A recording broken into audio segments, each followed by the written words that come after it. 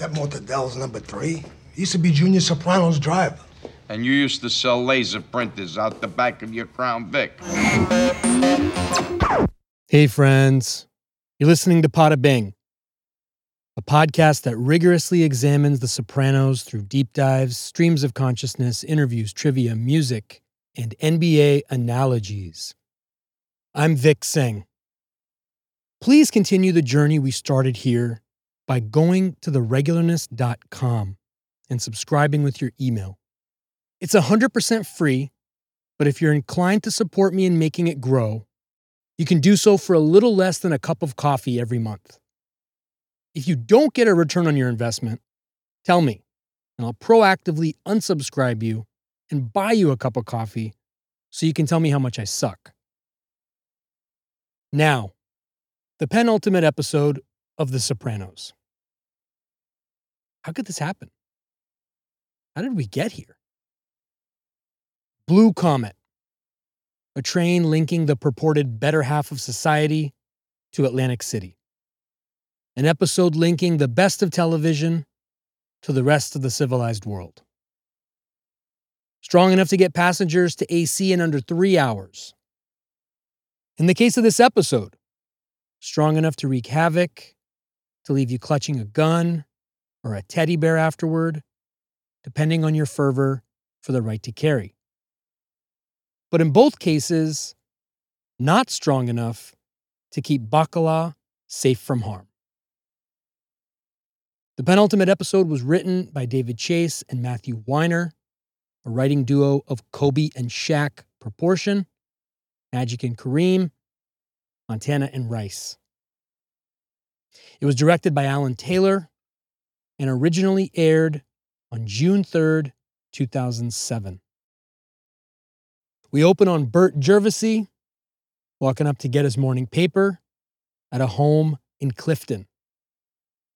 Recall the chatty one at Christopher's wake. All too symmetric that he's rendered mute here. But opening the show, the penultimate show, with him, and bestowing upon him the honor of fetching the paper off his driveway on this show, a place that by now has the equivalent of a reserved sign on it for Tony, as regularness of life as it may be, his anger about getting ambushed by the feds the last time he got the paper notwithstanding. It can only mean one thing, right? Bert's the future of this thing of ours. The heir unapparent. That or he's done for. And as if to drive the latter point home, he's wearing white slip-on shoes. Recall the whole Johnny Sack thing, but Paulie's got nothing but white shoes paradox? Not to get too ahead of ourselves, but we don't ever see what color shoes Tony's wearing at Holston's. We haven't seen him much, this guy, Bert. Not since he was out making collections with Patsy at the chicken coop back in the old neighborhood. Which, all things considered, could offer some insight into a possible motive for Patsy later, in addition to wanting to protect his family. Let's see. But Bert, he's one of those fill out the roster kind of guys. Like one of the fringe characters Caravaggio put in his paintings to balance and contextualize his masterpieces. Not a lot of minutes, but all it takes is a couple guys to go down with ankle injuries or bullets to the back of the head. There's a somewhat broader spectrum in this line of work than the association. This, though, would not be the case for Bert. Though killing him could very well set up a cascade of events that might affect Tony. And putting it front and center, besides the easy rationale of kicking this episode off with a bang, putting it in a place of prominence, like Tony B. put Angelo's gift, is a deft way to allow our imaginations to draw those conclusions. The feeling of some kind of a payoff or explanation, having paid such close attention, even if there isn't one. Next, Syl enters the frame, scaring the piss out of Bert. Double duty here for Sil, consigliere, and now assassin. But hey, they're down a guy, and he has the clandestine capabilities some of the other guys just don't. Besides, this isn't his first rodeo. Jimmy Altieri, Big Puss, Adriana, and Fat Dom all preceded this one. Also, as we're in the midst of Sil's final moments on the show, possibly, go back and watch Van Zant's Rock and Roll Hall of Fame induction speech for the Rascals. Chase has said that's what put him on his radar for the show. And if you watch it, you'll see how much of Little Steven is in Silvio. His speech is also quite good. Sil says the reason for his visit, some things you don't get into over the phone. Like strengthening connections, or when things are high stakes, or when you need to let somebody go. Sil's way, but other ways too. Gets us wondering, obviously, what business do they have together? Where's Patsy? This is his guy. Bert sort of invites him in, starts walking that way at least, says his wife's at Mass. Imagine that, going to Mass and returning home to find your spouse strangulated to death. He warns Silvio to watch out for Spencer, a toy terrier shit menace. Note the multiple cuts to the dog.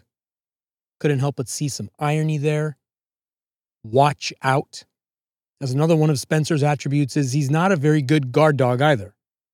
Barked a little, sure, but didn't have a clue what was about to go down.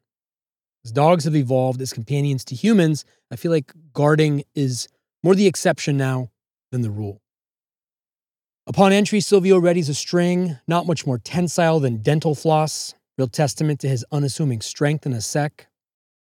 Says he's talked to the guys about his misgivings, and apparently they want him dead. He's of course talking about the fact Bert switched sides or was about to because of the escalations with Phil. He aligned himself with New York, the same way Paulie almost did once, by the way.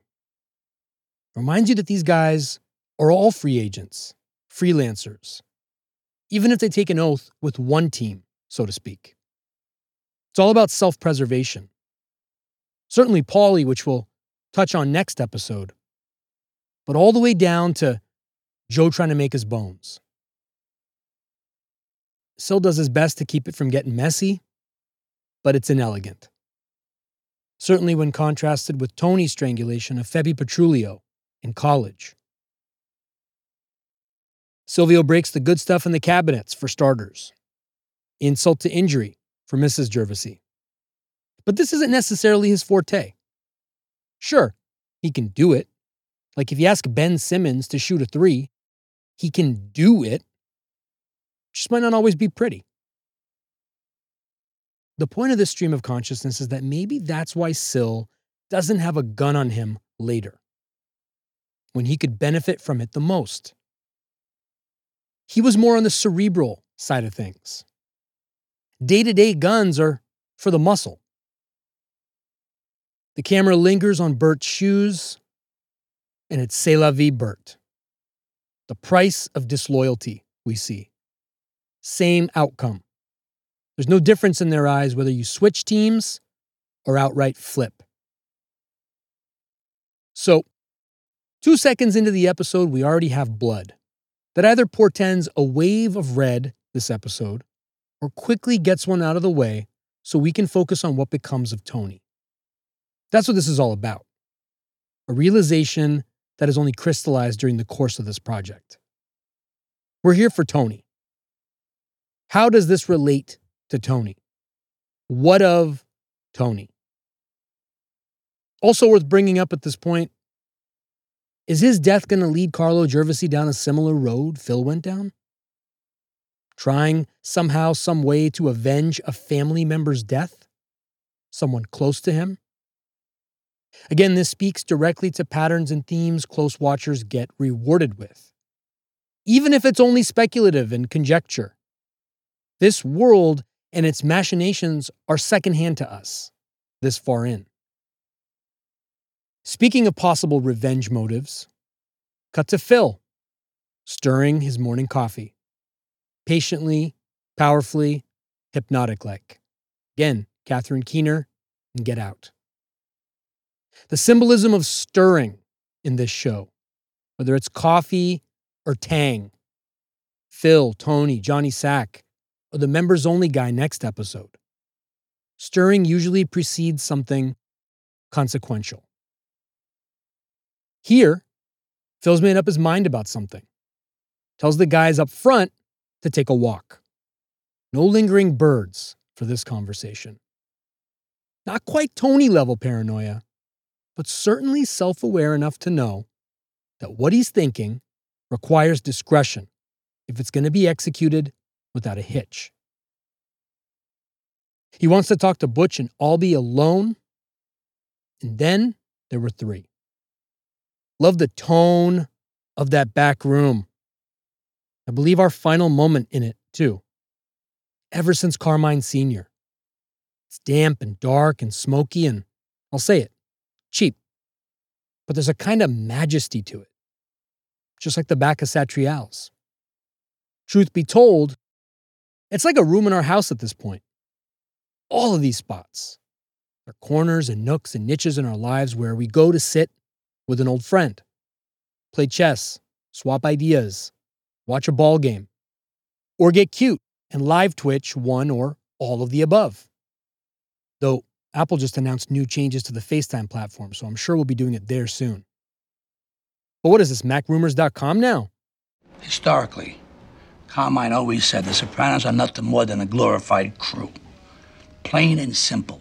We decapitate and we do business with whatever's left. He's planned this, namely, starting with history, former leadership, establishing precedent. Plain and simple, we decapitate and do business with whatever's left.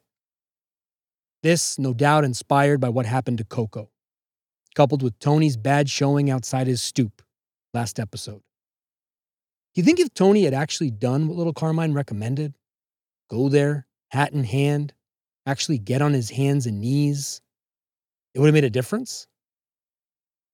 Butch loves all of this, thinking like yesterday already. Immediately nods, which always made me question his motives next episode. But let's wait on that.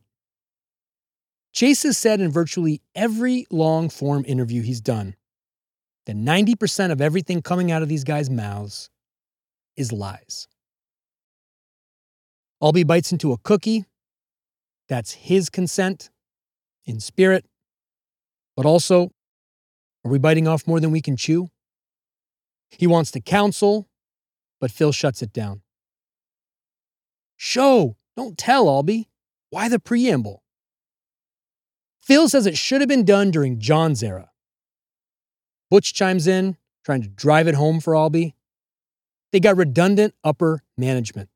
Bleeds off half the kick. Love that. The seriousness with which he says it. Also can't help but read the tea leaves and see a weight-related remark there, too. The tea leaves. We take them out, absorb the whole fucking thing. Like a quickening in Highlander. Like a download in The Matrix. Like Marlo Stanfield in The Wire. Like McCann Erickson in Mad Men. Albie, the only pragmatist left, the last vestige of the Johnny Sack era, take out an entire fucking family? Putting some respect on their name. The only one acknowledging them as a family proper. Same way NBA purists include the Kings as part of the league and not some pygmy thing out in Sacramento. Phil, the fucking richness of the dialogue already this episode. The crispness, tightness. Let me tell you a couple or three things. Forget Coco, forget Fat Dom, who goes over to Jersey and never comes back. Forget my brother Billy. 3 reasons. But that's not what I'll be saying. Phil doesn't care. Anthony Soprano has no respect for this thing. Note the subtle respect Phil shows by saying his full name. Guy's old school. Bullet pointing his case. He's never been in the can. Not really. As if that were a demarcation of leadership, a rite of passage. But also speaks to a theory about Tony at the end, too. Was he proactively removed because of what he knows, coupled with his unfamiliarity with the penal experience? Phil continues. He's an guy, who stepped over his own uncle, to grab the big seat. His father's brother.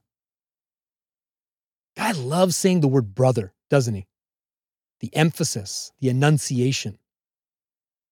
Then, Alby's apparent acquiescence and liquid smooth hand gesture, raising his right hand to the gods. Please, huh? A great piece of physical acting. But in T's defense, it was right there for Junior at the sit-down with Jackie Aprile. Remember when Jackie said aloud maybe it was time to name a successor? He could have spoken up then, but didn't.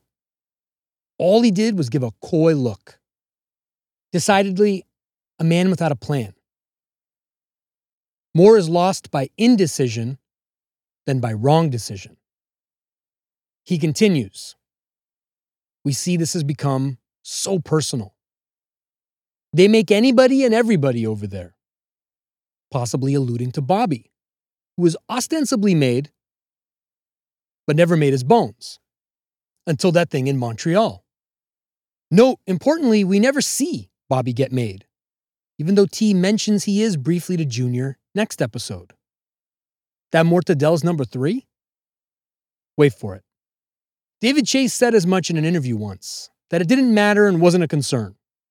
Though Bacala, if anything, is a legacy guy, grandfathered in on account his dad was the Terminator. On Mount Rushmore of toughest guys in Essex County.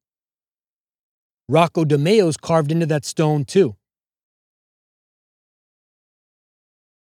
Phil continues his screed. The way they do it is all fucked up. In fairness, again though, thanks to Fortunate's son, they more or less followed protocol. But playing devil's advocate, a couple of made guys in Jersey have been questionable. Strictly from 2 standpoints. 1, how'd that guy get made? 2, what's that guy actually do? Clearly earn, but head scratchers nonetheless. Back on Butch, he's loving all of it. Eating it up like Jay-Z in Girls, Girls, Girls, Arroz con Pollo, an appetite for destruction, but he scrapes the plate. Phil continues, guys don't get their finger pricked. There's no sword or gun on the table. Again, Fortunate's son discredits this mostly. Maybe they cut some corners to get to the after party. But this guy's making a point here.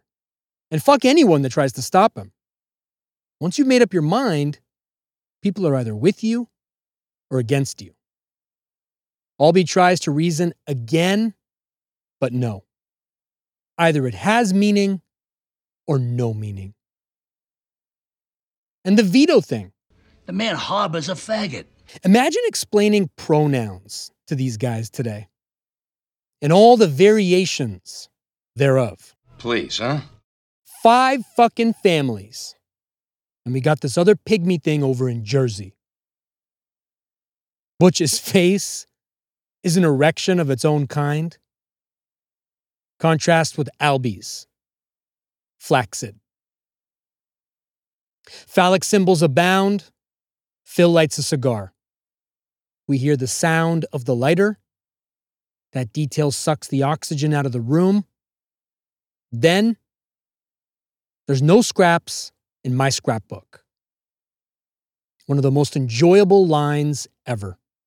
communicated by the best delivery ever. Just the way it hangs in the air after he says it. Like that moment just before a logo 3 splashes the net. Also a clear message. Take no fucking prisoners. No emotion, no sentimentality, no mercy. Guy would make even John Kreese shudder. But all because Coco got touched up after being inappropriate with the daughter of a boss? Certainly a straw that broke the camel's back. But how'd it come to this? You gotta wonder. My only contribution to whatever criticism there was of this choice, namely extending the Phil storyline beyond its shelf life, is that again, it's immaterial. This is about Tony.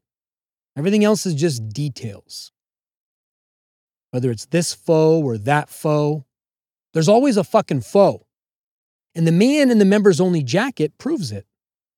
0.2 seconds into our relationship with him, we deem him Tony's foe. Point being, it doesn't matter that Phil decided to launch a blue Comet at Jersey or somebody else. It's coming. It's inevitable. Albie and Butch look at each other, one last-ditch effort to reason. But first, Phil. Make it happen. But not in the Mariah Carey song kind of way. He walks off. Butch has probably never looked happier. This is going to be his version of going to Disney World after winning the Super Bowl. Cut to AJ with a group watching TV. Metal-ocalypse. The last thing you might expect to see at a facility of this kind. Dismembered figures, albeit animated. Also, the immediate cut to him makes you wonder for a second if he's in danger.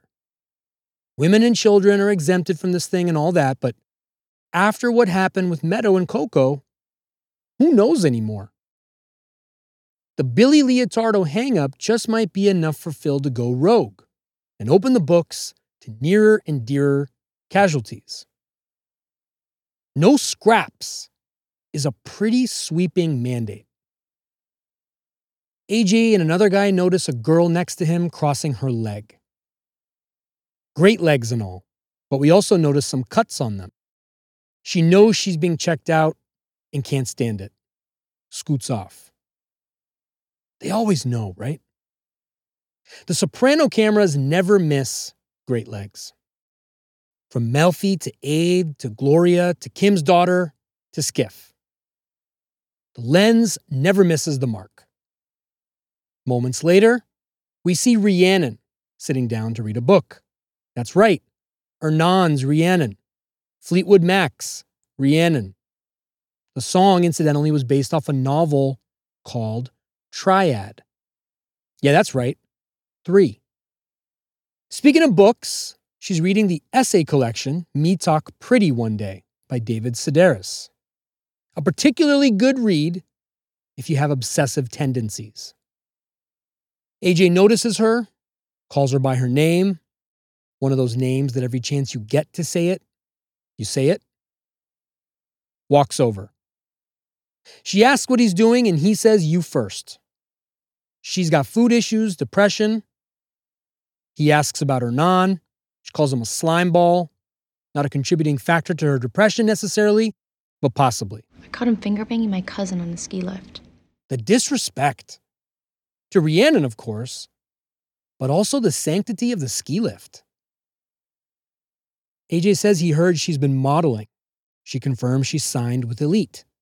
That's the modeling agency that's repped the likes of Naomi Campbell, Claudia Schiffer, Tyra Banks, Heidi Klum. And now, we know that as far as male modeling, Christopher'd probably be a success, as he once told Adriana. Though curiously, Elite never signed him. Cut to Carmen T checking in to see AJ. He's been doing well in this new environment of calm, they learn. Then, T's handed a bill. And he's anything but. They offer to pop it in the mail, but he takes it there. Code for wanting to duck sticker shock. He looks at the bill while taking the elevator up to 6. $2,200 a fucking day. That's $62,000 a month. Boss or no boss, no way he can absorb that long term and stay solvent. I mean, if success here is measured in the currency of calm, there's an app that's considerably cheaper now. Carm says, just another week. What's money, right? Especially when it flows from offers that can't be refused. Carmela siphoning blood money for the goodwill of her kids is nothing new. And it's how she's been able to live with herself. Also, think about the clarity that having no money to pay for something like that provides. Like if that's not an option. It's a combination of Johnny Sack and Carmine Sr. Throw some cold water on it and get the fuck over it. They see AJ playing Xbox. You know T's thinking the same thing we are. $2,200 for shit he can do at home? They go in. Next, we're on Agent Harris inside Satrial's. If ever there was a theme for The Sopranos back nine, if you will, it's this. Agent Harris at Satrial's. He gonna let him just eat this time? Of course not. After ordering a gabagool provolone, vinegar peppers, goes over to talk about the weather. The beautiful frame of them behind the espresso sign window, vertical natural barriers siloing them in their respective domains, but the lines are blurry and opaque as their relationship is taking a new turn. End times, huh? No doubt the end of a cultural era, only they're talking about the war on terror. Harris says, ready for the rapture.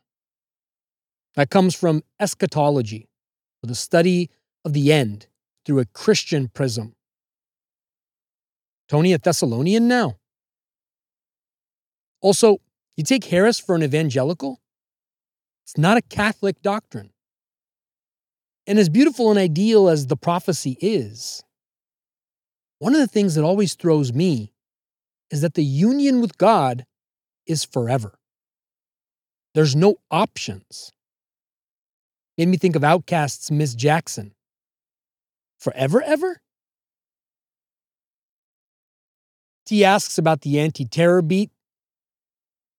Harris says it's great if you don't like eating, sleeping, or seeing your kids. That good. Don't think those are Catholic doctrines either.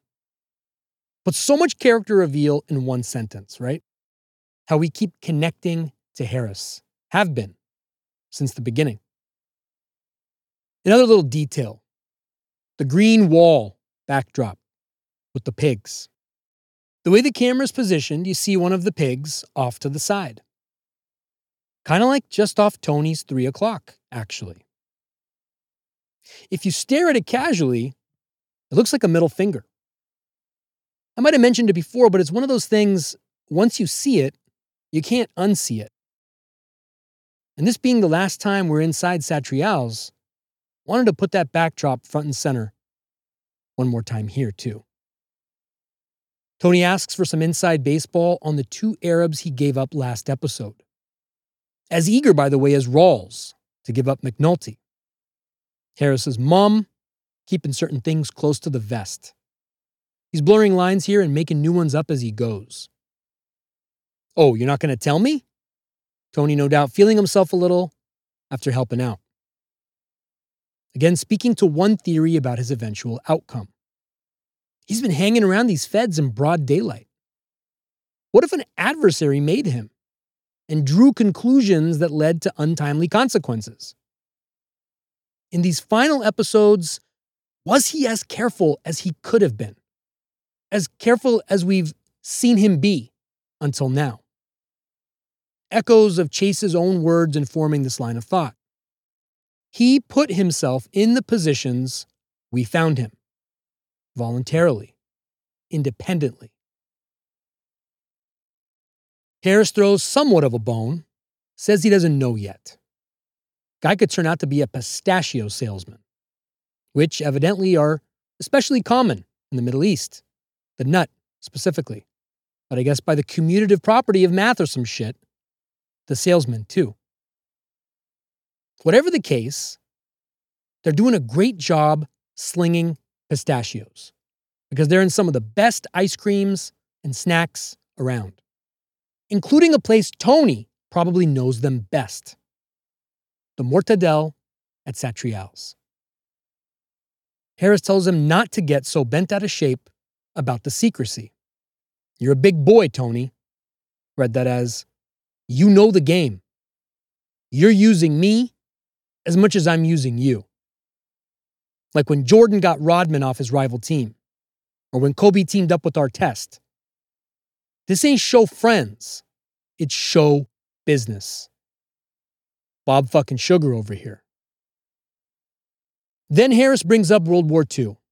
Says T's outfit, the choice of word there, measured, as proven by the delivery. They protected the Brooklyn Navy Yard, where 75,000 Americans built battleships and aircraft carriers, suggesting, of course, a more formidable contribution to their cause than Tony's making a few Polaroid positive IDs.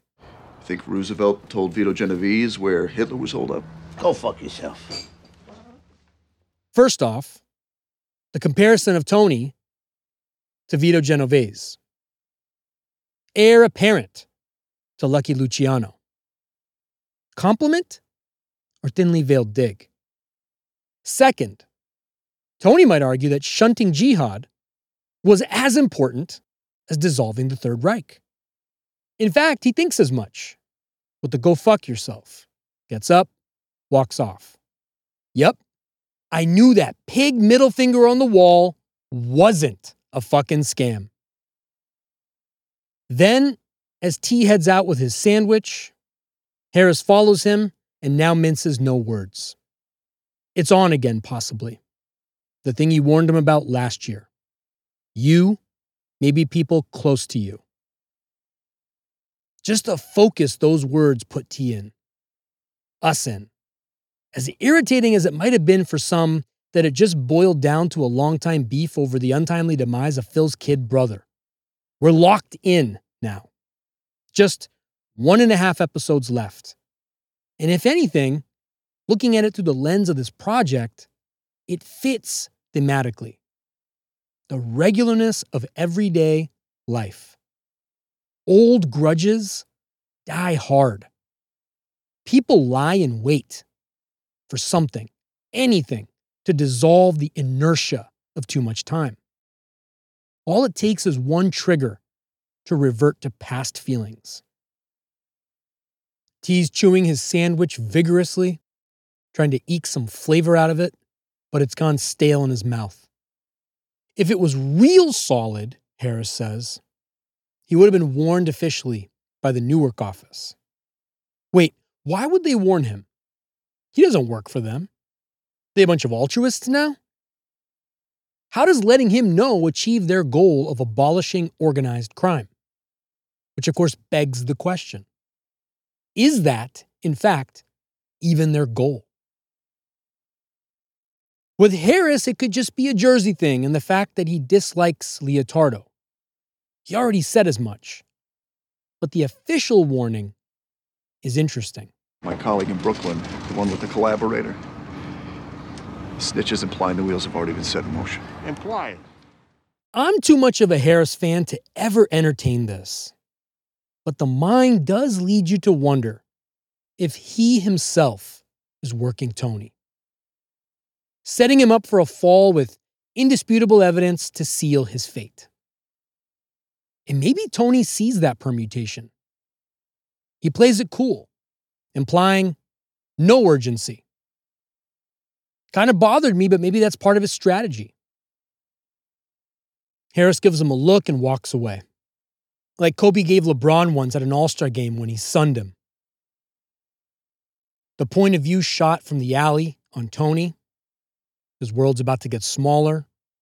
Lines are about to be crossed.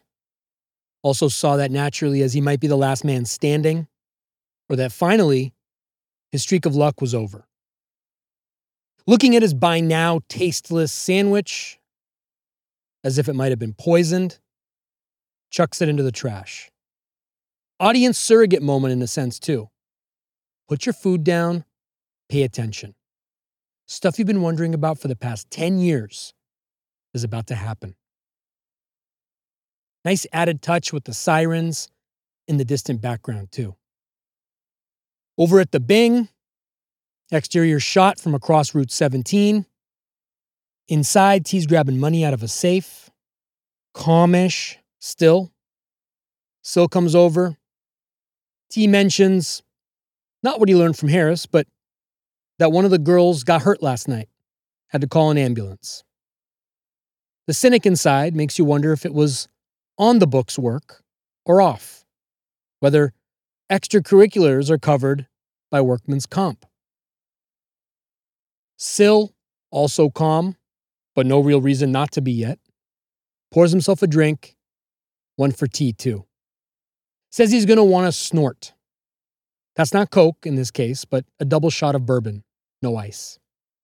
He's got some news. Bert Gervasey, he's gone. Tells him he's been playing both sides of the fence with New York. Though T's initially got to be thinking if it's the start of that thing Harris just told him. But somewhere in all those permutations, he's also thinking, fucking Bert was your target? You can have him. Sil says measures were taken, at which point T notices the bandage on Sil's hand. Sil says he didn't want to bug him with all this after what happened with AJ. But now it's worse. Spread like a virus. Apparently, he wasn't alone. Other guys were getting squeezed hard to move under new management. Bert even tried to recruit Silvio. Then he got an answer. Sil hopes that now it'll lead to a dialogue with Phil to work this shit out. Saw that as a little naive. But then again, T did say to him, he's got no idea what it's like to be number one. Bobby comes in, and next we see the three of them at lunch at Artie's place. The choice of that seamless edit is interesting, kind of foreshadowing Tony envisioning where he is, the whole 2001 Space Odyssey inspiration Chase has spoken of before. T from one seated position to another, conveyed through edits. What prompted the change of venue, though? Besides the obvious, let's eat. Why not just break it down in the back of the Bing? And was part of this to establish the next scene, namely Butch's 3 targets. T gives a mandate of his own. We got to hit first. On the word hit, the Raging Bull opening theme comes on in the background. Cavalleria Rusticana. Jake LaMotta. Incidentally, a film Frank Vincent was also a bad guy in. It's even, notably, a big part of the end of 3. Beginnings and ends. Symmetry. T says this all dovetails with other information I got that this cocksucker already has a target on my back. Bobby's quiet. T asks, so Buddha? Giving credence to his Zen-like demeanor, I guess. Seeking buy-in like Butch was from Albee. The hunchback of Karen Ziti speaks. Appeasement don't work. Then T and Sil notice the music for the first time and begin to shadow box. As relaxed and amused as they are about the whole thing, I get choked up every time. Sure, some of it's the goodbye aspect of it, the finality of it, the exhaustion of it all. The oh shit, here we go. Who's going to be left or what's going to be left at the end of this thing? It's incredibly sad. And the show, true to form, takes that sadness and turns it on its ear. Cut to Flatbush bikini waxing and beauty shop. You can't write this stuff. Only they did. The real place was called Roots Radicals. Albie comes over and does a secret knock to get someone to open the place. Note the 3 mannequin heads with wigs lined up like ducks in a row. Everything in threes. 3 targets in danger. Tony, Sil, and Paulie, maybe? Wait for it. The conspiracy is hatched. Butch confirms it. 3 pops within a tight time frame. 24 hours, so there's no chance for them to hit back. Wait, questions. Why only 3? And what makes them think nobody hits back after the 24 hours? Wasn't that thing in 1 orchestrated under a much tighter time constraint? Even that Joey Zaza shit in 3 happened over just a couple or 3 minutes. 24 hours? What's this, Collateral now? And which 3? And who's doing it? Butch answers some of this. Keeps us on a need-to-know basis on others. The top 3 guys. One of the guys mentions Paulie. No, Butch says. Management. As much of a slight as that is, in a way it shows some savvy on Paulie's part. Close, but never too close to the top-tier positions. Speaks to his longevity in many ways. Tony, obviously, Silvio, and we think Bobby Baclieri. Butch, communicating he's not so confident in the final choice, gets up. By the way, it's Butch, Albie, and 3 other guys sitting around a bunch of curling irons. Fucking great visual. One of the guys, of course, is played by Dominic Chianesi Jr. On Bobby, one of the most memorable moments of the show, Ray Ray says, That Mortadel's number 3. He used to be Junior Soprano's driver. even more acute given the reference to pistachios earlier. He used to be Junior Soprano's driver. Ray Ray, by the way, is played by Danny Aiello's son. Then Albie, fucking one of my favorite lines of all time. And you used to sell laser printers out the back of your Crown Vic. Albie coming to Bobby's defense, perhaps also acknowledging humble beginnings of his own. True story, I knew this Korean kid in college who did the same thing. Sell laser printers. Only instead of out the back of a Crown Vic, it was out the back of a Honda Prelude. Guy cleaned up too. Rex. Butch, moving around like he runs the place, starts tidying up. Above him, a glam shot of a girl who looks like she got a Mo Green special of her own. Cut to AJ and Meadow in the kitchen. Again, from Butch and Conspiracy to the kids. Also, AJ's home. Some more 2001 time travel. Meadow and Carm are happy he actually got some sleep. Note, Meadow's drinking orange juice. Looks like low pulp or no pulp, though, which means there's plenty of it to go around because Tony wouldn't touch that. Also, there's an orange in the fruit bowl next to her, partially disguised by the counter, but normally there's not one there. He's looking for his belt. Carm tries to play off the fact that she hid it. What parent wouldn't, knowing what she now knows? AJ sits down to watch a thing on the Iraq War on PBS. Surfs from golf to giraffes to GIs. Meadow notices, doesn't say anything, but the permutations are cranking. And the linger suggests something else is on her mind too. Like maybe she's pregnant and looking for a way to tell Carmela. Suicide bombers, loud noises, blue comets. Carm's just happy he's home, doing the dishes, making oatmeal, like it's nothing. Like Tom Powers' ma in Public Enemy. Over at the back of the Bing, Sil's buffing his shoes. Yes, white against a red brush. Bobby's playing pool. Note the dartboard right behind him and to the left. In other words, his 3 o'clock side.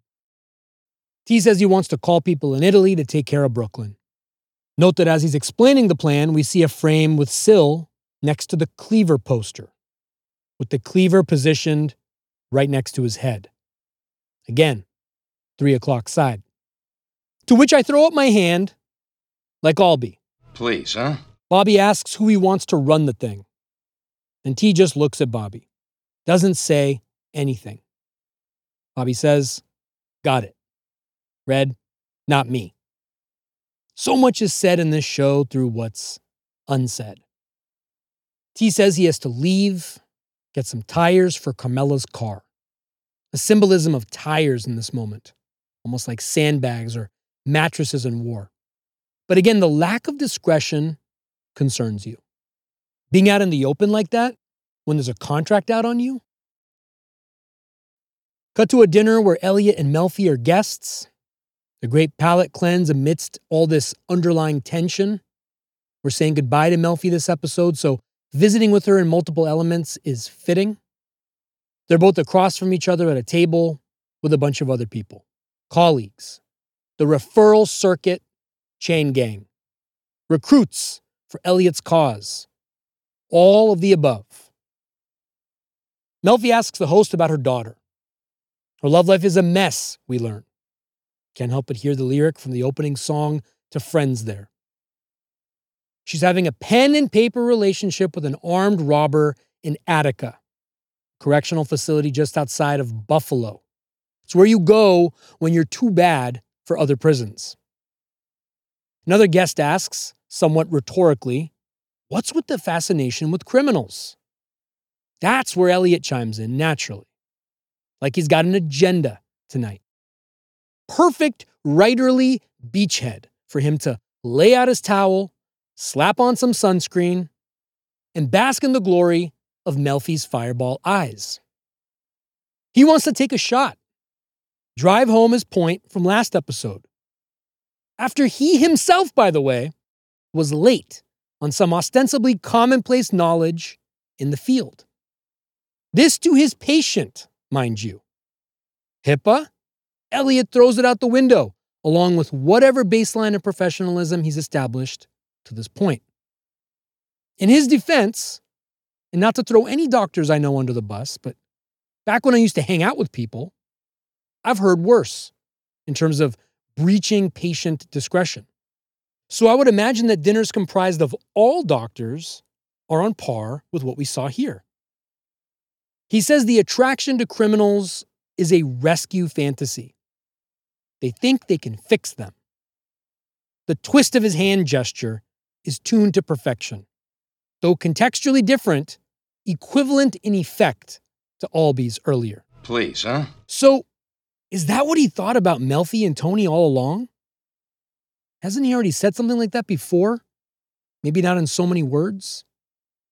Then the host brings up the same study Elliot talked about in therapy last time. She says she Googled it, which is a cringeworthy way to call out the lack of preparedness on Melfi's part. Something, of course, that's easily Googleable should be part and parcel of the knowledge base in her field of expertise. The host says that therapy actually helps them become better criminals. This as Elliot pops an olive into his mouth, like Junior when he was on that conference call with Johnny Sack. Olives or dates or pistachios. Fucking trail mix over here. She throws a look at Elliot, who then looks smugly at the host.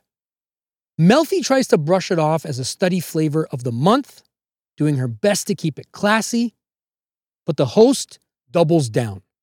Says sociopaths glibly engage on key issues like mother, family, almost as if she's being fed this stuff through an in-ear monitor from a control room. Then another guest chimes in, says she remembers that from residency. First Google, now residency. The degree of chipping away at her over these 2 episodes is like ocean waves eroding sandstone. Melfi clings to her position. I've read Hare, who was mentioned as one of the contributors. And who's to say who's a true sociopath? Of course, knowing full well it's been defined 6 ways from Sunday. Even the nuances, I'd imagine, in the DSM. Note how she throws another look at Elliot as she grasps for air. Is anybody in this room going to throw her a bone? Elliot nibbles some more, as another guest chimes in. Guy's conducting an orchestra at this point. Calls them slow poisoners. They even mimic empathy. Realizing she's been ambushed by this seemingly holier-than-thou therapist mob, Melfi practically throws up in her mouth and comes out with it. It's an out-of-body experience. Did you put her up to this? Write to Elliot. Speaking about the host to him in the third person when she's right in front of her. Something about the use of third person as a silencer of sorts when bullets start flying across the table. She's blowing us off. You just can't resist rubbing my face in it. I feel like we should change the subject. Speaking of, he was lamenting not reading about tea much in the news lately. Boy, is that going to change, right? Elliot establishes his position before his audience, breaking ethical and professional boundaries while he's at it. Reevaluate your work with Leadbelly, or be prepared to deal with moral and possibly legal consequences. Essentially using the table as a supreme court of sorts to cast judgment on her for working with Tony. But now the rest of the table is more curious than judgmental. The vagaries of humankind. Have to know who Leadbelly is.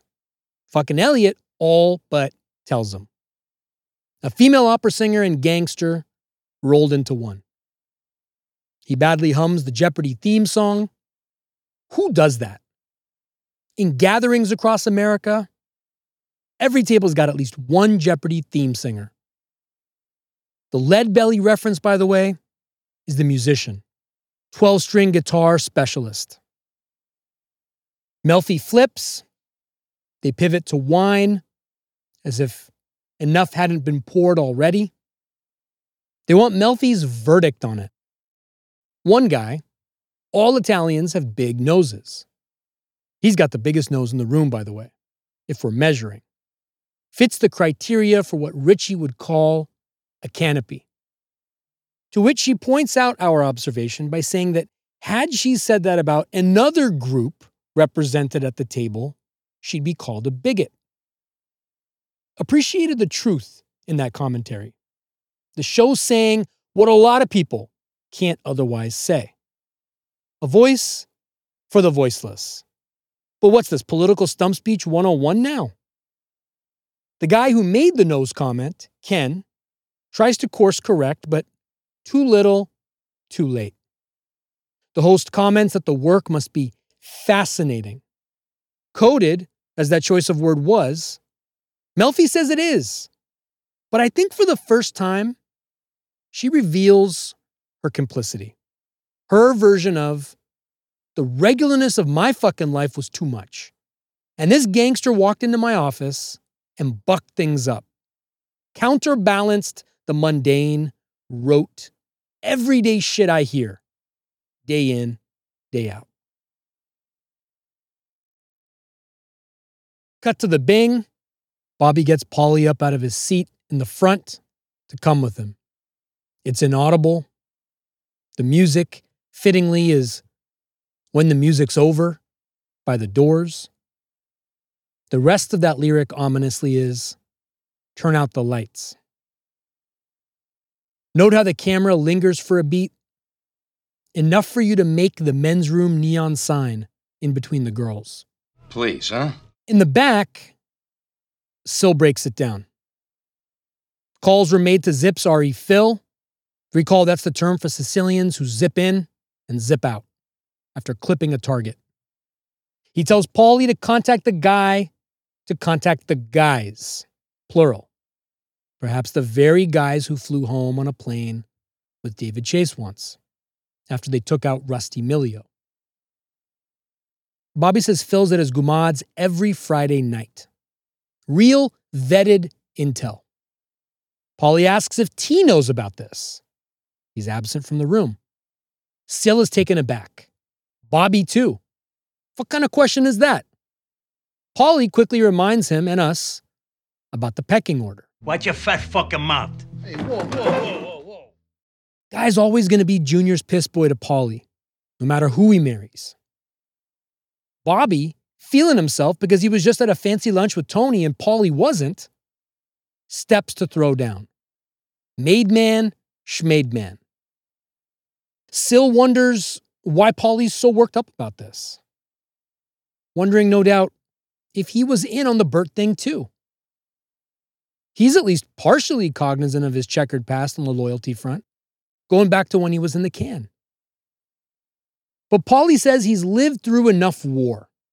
The 70s thing, when the Columbos were going at it, that was enough mattress shit for him.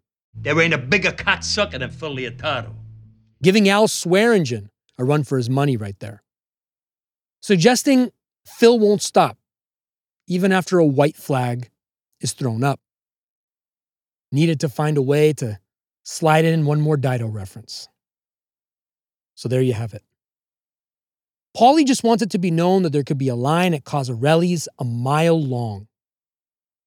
War is always big business for certain sectors. And mortuaries are the Northrop Grummans of mob wars. Cut back to Melfi, reading the Yoshelson study in bed, the criminal personality, pencil in mouth, throwback to her med school days, on a mission. We see, and contrary to some, I love the text cuts here, drilling the points home for her as well as us, reminding viewers in effect, we've been watching something this whole time that could have been shut down in the pilot. Perhaps should have been shut down in the pilot, in the form of Melfi recusing herself from treating him. You know, had she not been a fucking human being. The criminal's sentimentality reveals itself in compassion for babies and pets. Ducks, horses, Cosette, even Angie B's dog. Recall he was sweeter to it than he ever was to her. And she put money on the street. The criminal uses insight to justify heinous acts. Melfi helped him, overtly or not, couch his actions around her rationales or in the form of questions posed. Finally, everything in threes, right? Therapy has potential for non-criminals. For criminals, it becomes one more criminal operation. Professional consensus has been in lockstep with this, about the show and Melfi in particular, that she's been an enabler from day one. One more criminal operation. Yeah, Melfi's been another front for him. Though I think it's very important to note that as despicable as Tony can be, he's much more to us than that at this point. That much is clear. And that most people in his shoes would never have endured therapy for as long as he did. And importantly, it wasn't some writerly device to keep the show going either. It goes back to this notion of him wanting to be somewhere else, existing in a framework that was put in front of him, and being loyal to it, but wanting out, wanting to be something better. Even if those moments are fleeting, and then he's reaching. And though he probably never gets there, like us, he's still reaching. Also, can't help but notice the three masks above her bed when the camera pulls back to reveal her processing her findings, and then the pair of three types of leaves framed next to it. Leaves, masks. What are you, Ranger Rick incognito? Cut back to the Bing. Paulie's with Patsy, reassuring him, saying everything's going to be fine. Could, of course, be read two ways. Us not knowing the full degree of their conversation and being at the point where self-preservation rules the day. Could be him telling him that they're going to get through this. Could also be him reassuring him that they've got something else lined up. Something else planned. Not saying that's what happened, just saying it's all there. Carlo's over in the corner with the two Jasons, taking in the sights. And given what we know now, including them in the frame might suggest that they're the future of this thing of ours, as it pertains to New Jersey. We see the contract killer broker, Chris's friend, Corky Corporal, pop in. He tells Paulie the zips are waiting outside. Then, in the restroom, Paulie tells Patsy, it's all yours. Passing the baton in this race for their lives. Patsy looks carefully at the urinal flush before giving it a good crank, perhaps giving us a chance to remember he pissed in Tony's pool. But something was afoot there. At least there's a clear indication something might be. A lot of people think he was on the wrong side of the ledger, and it began here, or resurfaced here. But I never saw it or believed it the way some did. Even though the parallel of Phil wanting to avenge his brother's death the same way Patsy would his own brother sums to have all the makings of a conspiracy, I don't think it's as John le Carre or Mayor of Easttown as that line of thought suggests. But I'm not supposing to know, or would I ever posit to know, what Chase was thinking. Only to say I think it's safe to say that ambiguity prevailed. Outside, we see it is, indeed, the same hitmen from before. The same ones that were shocked Corky could speak Italian. Patsy gives them a look, and just a look. Again, his stoicism here is disarming. He's not being cinematic. We see Paulie driving away. Something ominous about that cut, too. Recall, he was not on Butch's hit list. He make a deal to protect Patsy, too? He was hesitant about Silvio's plan. And I don't need to remind you about the Johnny Sack almost defection. And now he's rushing off, but not before sizing up the scene? All this new motion, tense, added motion, the choreography of it. We got to keep an eye on everybody now. Imaginary scopes and targets everywhere. Everything's fluid. Nobody's safe. Importantly, nobody's trustworthy. Again, self-preservation. This isn't the Secret Service. Nobody's taking a bullet for anybody. Not even for T.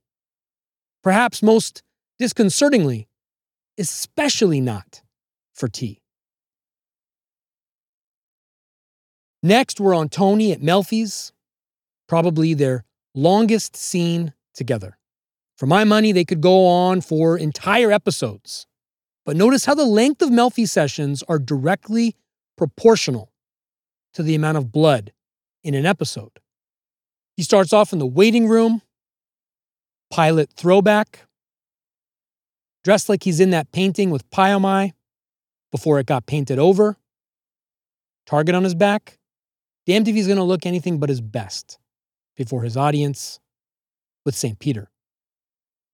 Fittingly, he's flipping through Departures magazine, sees a steak recipe he likes, and tears it out.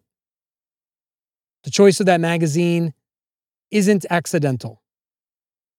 Departures. That magazine, by the way, just recently shut down the print operation a few months ago. Evidently another casualty of war.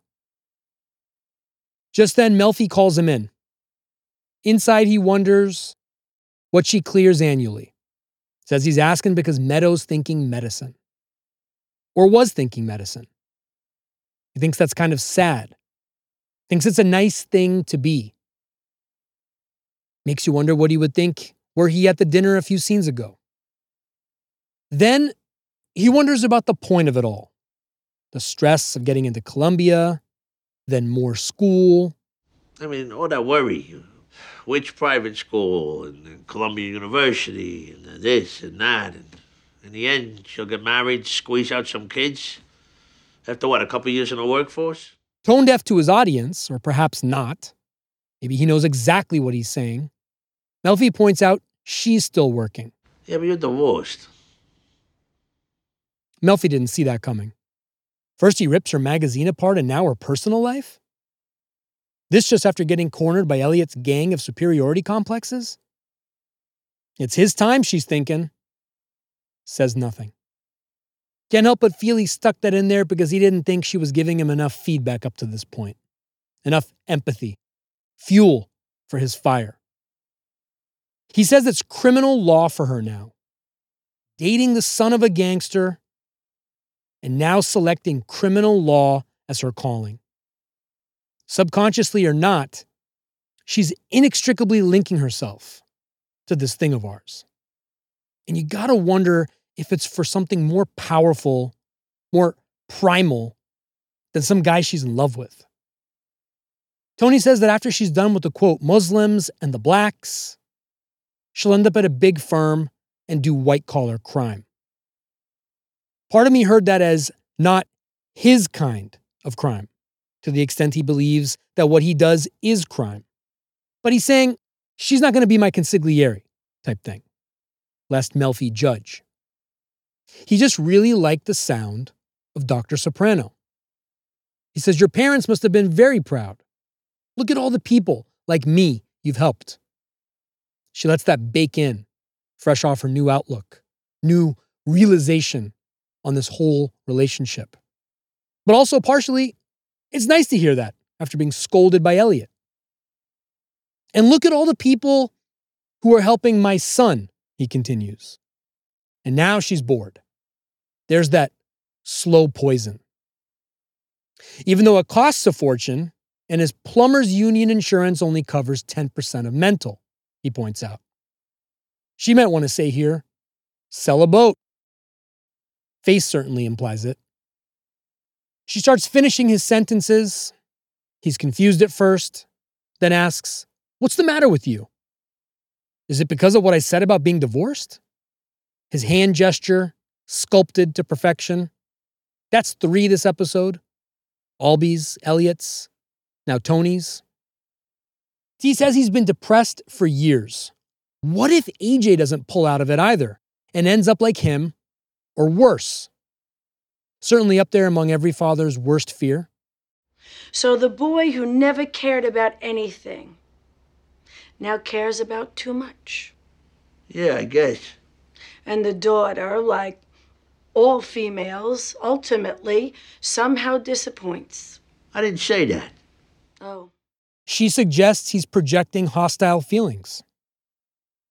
When has the word projecting ever not led to a fight? He says if we had instant replay, you'd see it in 2 seconds. Only problem with that is, if only it took 2 seconds. The average NBA review takes 42.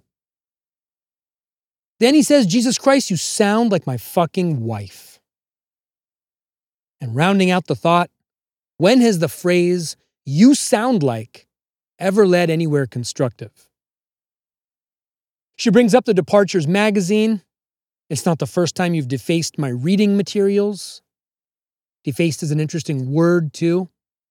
He's done more than just deface her reading materials, right? We can extend that to the body of work that has gone into building up this science. We can extend it to their relationship, crossing boundaries. Boundaries, by the way, that she very clearly is crossing herself now, having had enough. But why so petty about such a stupid thing? Probably feeling buried under the weight of Elliot's wave. She's grasping for an out. She trades passive aggressiveness for bluntness. I don't think I can help you now. He thinks with the quality of her reading materials, but she means therapeutically. He says he's only missed 3 appointments since their heart-to-heart. 3 again. He's talking about their session after AJ tried to kill himself. Why is he so attached right now? Is it because he doesn't like rejection? He wants to dole it out, but doesn't want to receive it? Who does? Guess also maybe you don't realize you're doing it until it gets thrown back at you. She says the new thing these days is psychodynamic therapy, combined with anafranil, a TCA antidepressant. Who? Why the combination? I dialed up my wife's PubMed subscription again to take a brief look. And it turns out, for one thing, it's a much more cost-effective approach, saving on average $2,300 per patient. She says there's a doctor in Bloomfield he can see. Could she have handled this better?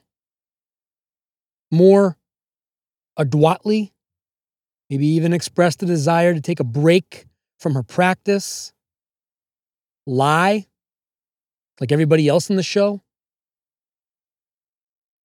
Tony slows things down. Tries to. Says, you're firing me because I defaced your Departures magazine? The same way he might say, you want to whack my squad because I touched up a nobody who assaulted my daughter? At the very fucking minimum, committed a battery? She says it's not that. She's giving him her considered medical opinion. Close, but not adroit enough. Not for Alley Boy. Go ahead, tell me I sound like your wife, she says. Egging him on the same way Elliot did to her. Note, now she's projecting. Like Herc said in The Wire pilot, shit rolls downhill.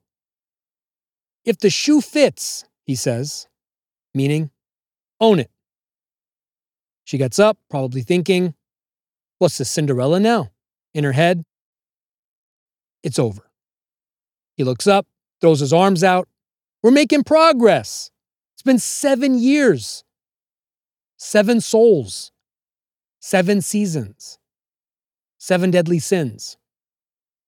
He gets up and preambles, uncharacteristic, but she's got him on the ropes. She cuts him off. Go ahead. Fuck the preambles, right? She learned from the best. Mister, let me tell you something. He chalks it all up to menopause, with biblical arm gestures for good measure. Melfi, you're not my gynecologist. Certainly a more adroit way to communicate Christopher's sentiment. What are you, a doctor now? Tony, practically swiping his nose with his thumb at this point. Well, you don't need a gynecologist to know which way the wind blows. So much for being on the ropes. That, by the way, is a rework of a Bob Dylan lyric from Subterranean Homesick Blues. Tony channeling his inner Tom York now. She walks over to the door, opens it, crosses her arms, fidgets. Can she be certain for her physical safety? He's crossed the line before. Tony, showing a lot more restraint than you'd think, makes sure. This is their goodbye, after all. So wait a minute. You're telling me, after all this time, after everything we've shared in here, you're cutting me loose just as my son got out of the hospital for trying to kill himself? By the way, who sounds like whose wife now, huh? With your father in a coma? She feels guilty, but holds the line. It's not gonna work this time. The long con is over. She's gotta be thinking, hold the line, however inelegant it might be. No matter how much my own shame about my complicity in this bleeds through. The vicarious, cheap thrill has to end. Though cheap is the wrong word. Remember the study, she keeps repeating in her head. Almost like Sinatra in that song, I've Got You Under My Skin. Don't you know, little fool? You never can win. Use your mentality, wake up to reality, but each time that I do, just the thought of you makes me stop just before I begin. 'Cause I've got you under my skin. Her inelegance? Since you are in crisis, I don't want to waste your time. He didn't see that coming, but takes it on the chin and leaves. But not before saying what she's doing is immoral. Classic. What an interesting way for them to say goodbye. Him calling out her amorality. He takes out the steak recipe, primps it for her, and places it back in the magazine.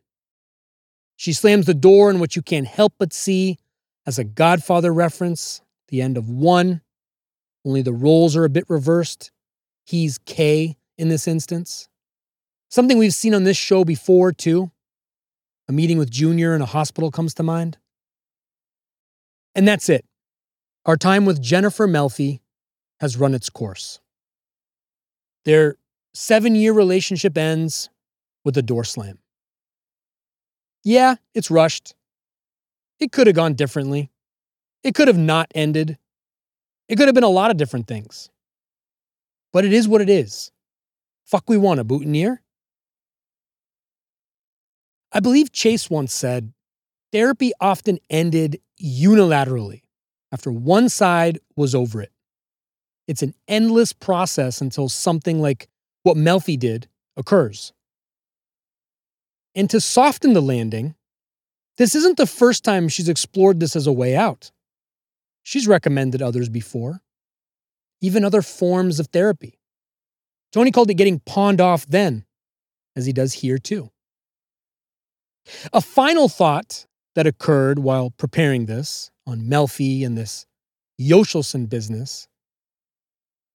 I wonder if the logic applies a bit to all of us, even non-criminals. That therapy is a way to sharpen us and make us more resolute in our ways, as opposed to numbing our flaws by teaching our brains to play tricks on itself. A leopard can't change its spots, right? Cut to the zips in the car, staking shit out, like Kima and Carver. They see Phil pulls up. Well, looks like Phil anyways, per Bobby's thorough research. The shooter, Italo, takes a look at the picture to corroborate. Same hair, must be the guy. A little sloppy, a little imprecise. But these guys aren't writing smart contracts on the Ethereum blockchain. They're out here whacking wise guys. Italo gets out and knocks. DHL. Should have been an official pitch for DHL, you ask me. The guy opens and shouts in Ukrainian. Now, Ukrainian and Italian sound nothing alike, and that should have tipped him off right there. But what am I, a comparative linguistics guest lecturer now? The guy's not Phil. How's Patsy gonna fuck this up like this? Again, was it intentional? Was Bobby in on it too? Again, just going through all the permutations. He's sabotaging stuff because he didn't get to run the thing? There's no love lost for Tony going all the way back to their encounter when he told him to eat a salad in season 2. And the whole Soprano home movie debacle? There's enough there to make a move. When you know New York has a target on your back, seize power. Not hide behind that brother-in-law shit anymore. Because, well, there isn't a brother-in-law. And you're the son of the fucking Terminator. Again, it's all there. Back to this mess. They got the Gumad cleaning lady address right. We've seen her twice before. With Phil after a night on the town before their faces almost blew off. And when he was in the kitchen with Patty, arguing about clams. But the guy is her dad. Equally disturbing, by the way, that her lover would be a carbon copy of her pops. Wonder what psychodynamic therapy would have to say about that. Anyway, dad gets clipped, and she's collateral damage. Big mess. 2 body shots, then 1 to the head. Incredibly, her screams never lost their power, despite 2 punctures to the diaphragm. All told, 5 bullets, 2 people. Literal bloodbath. DHL guy bounces, leaves the gun, Michael Corleone style. And as per Tony's wish, the Sopranos struck first all right. Just the wrong fucking targets. Their disorganization and lack of precision is problematic. Goes to Tony's casualness up to this point. Did AJ take an unexpected toll on him? Meadows' sudden changes? You're only as happy as your least happy kid. Also makes you wonder if Phil's operational prowess at executing this will be any better. Turns out it's about 50-50, as we'll see. Now, Tony smartly delegates and creates a moat around himself. But sometimes, like LeBron, you got to take matters into your own hands. If you want something done right, you got to recognize half your guys are just street clothes Charlies. Tito Jacksons. Speaking of the Jacksons, from hits, we cut to tits. Corky watching porn on a TV in a movie store. Cultural artifact, predating even Blockbuster. But you can't help but see Chase and his brain trust putting a clip of their own into their critics right there. Positioning those two frames together like that. Are you not entertained? His phone rings. The guy's called to tell him it's done. They're heading out. Which got me wondering about flight records for zips. When there's a murder of this nature, and it's suspected as organized crime, wouldn't flight manifests of people in and out of Italy over a short period of time, if not determinative, be useful data points to triangulate the killer? What's this, fucking Con Air now? Italo tells him about the woman, too. There's confusion about why a daughter would be at the mistress's place. Italo also asks about the Ukrainian speak. Phil speaks Ukrainian? News to Corky. He's some kind of double agent now, too. Corky jumps off to call Patsy, says it's done, but the love interest got in the way. Asks Patsy if Phil could talk to her in Ukrainian. Ukrainian? Fuck do I know? Smart as he is with numbers and all, an Eastern Bloc interpreter, he decidedly is not. Patsy then calls Paulie. It's done. Chain of command, detective. Also, we're seeing now that Paulie clearly didn't make the best investment for this choice. Cut costs. Maybe pocketed the difference. Who knows? Next, we're at Vesuvio. Tea and Carm. Eric Mangini is also in the house. Different table. Then the head coach of the New York Jets. Whatever happened there? He's with his wife.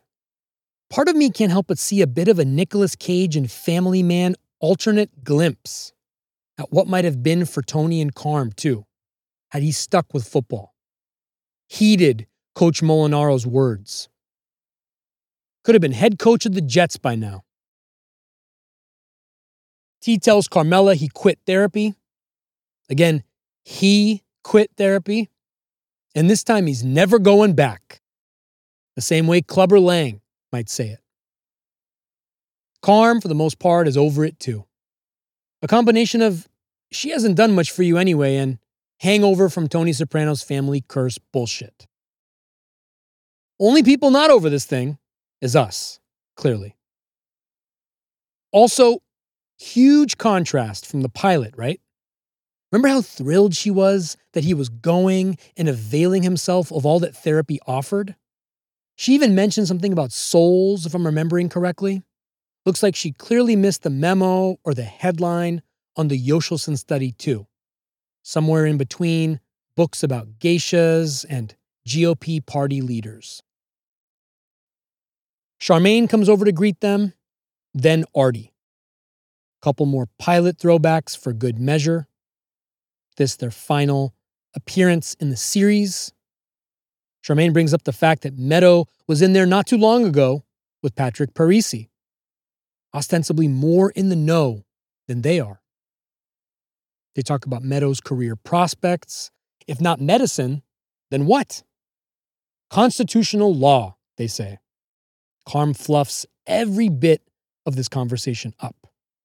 No doubt, still chippy about Charmaine and her choices back in season 1.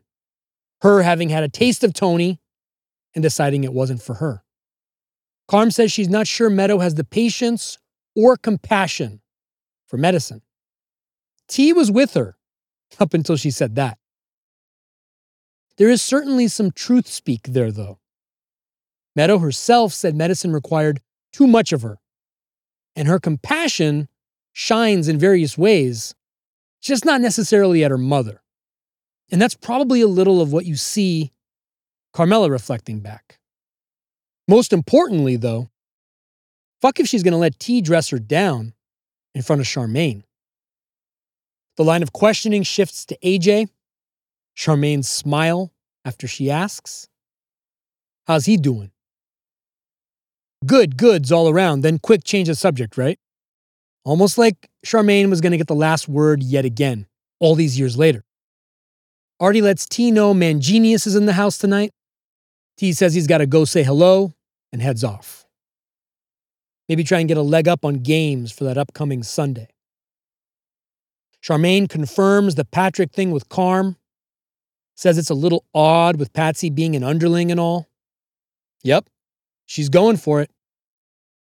Carm says Cupid's dart lands where it lands, bitch. Charmaine, who says she's going to send some limoncellos over in celebration.